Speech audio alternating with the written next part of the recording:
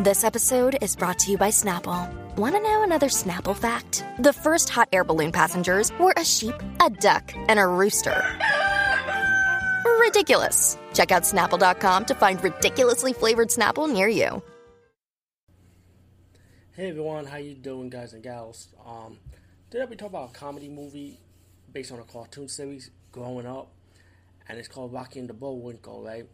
But not quite Rocky and Bullwinkle. I recall they did a CGI cartoon live action movie of Rocky and Bullwinkle, and I'm gonna be honest, I didn't like it. I thought it was like lame, to be honest with you. But there is some cartoon movie.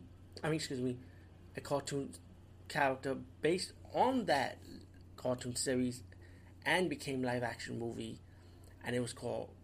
And the character, was Boris and Natasha, who of course were like the Russian villains, and they actually got their own live action movie, believe it or not. And I remember a long time ago when I saw the trailers for it, I didn't have a chance to see it, on VHS or whatever, because there was so much stuff going on around that time, I seen it today, and I'm gonna be honest, I kind of enjoy this way much more better than the Rocky Bullwinkle live action movie, to be honest with you, and that's crazy, right? Whoever knew the side villains in a cartoon series will get their own live action movie. Anyway, Boris and Natasha are like pretty much not Russian spies, but they're like Russian voice, but they're from the small country between like Romania, Transylvania, Russia, Hungary, somewhere like around there. And the leader wanted to have them spy on this professor to get this chip, but they really are being used as pawns because for higher purposes, pretty much for that country.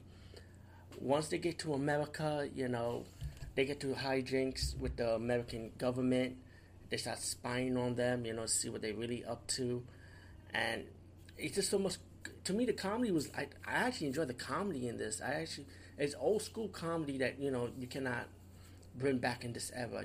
Most comedy in this era is really toilet humor. Like the Seth Rogen, the Sarah Silverman type of comedy you see in the movies now these days. It'll never be the same. It'll never be like Mel Brooks and Gene Wilder and Richard Pryor style comedy. But those were the days. But Spaceballs, for example, like that. But Boris and Natasha, I really enjoy them, like how they are and how their relationship is. They really poke fun at themselves pretty much without realizing it. And Boris and Natasha have a little conflict, when Natasha kind of get a little Americanized. Let's put it like this: when women come to the country, they get Americanized. You know how we men feel about that, but hey, women independent, right? I'm all about that anyway. But as they sober up pretty much, they're like, okay, let's focus on our mission, and they're pretty much proud to be spies, Like I said, I really enjoy this movie. I don't want to say spoil every scene for you, because this is a comedy movie, but I enjoy it. The good hijinks. If you like the cartoon, like the Bullwinkle with their character, in that cartoon series with their segment, then you're really gonna like this movie. The only fallback I feel like that I did not like about this movie was in the cartoon version, you always have that voiceover over them, the commentary voice. Guess what? The live action version actually has that voiceover commentary also, which they talk about what they're up to next, what they're doing, how they're going to deal with it, with that voiceover commentary. Now, doing it in the cartoon is one thing, doing it in the live action version is another thing. To me, it gets annoying. It's really annoying. But if you can surpass that, I think you might enjoy this movie. Peace out and see you later, guys and gals.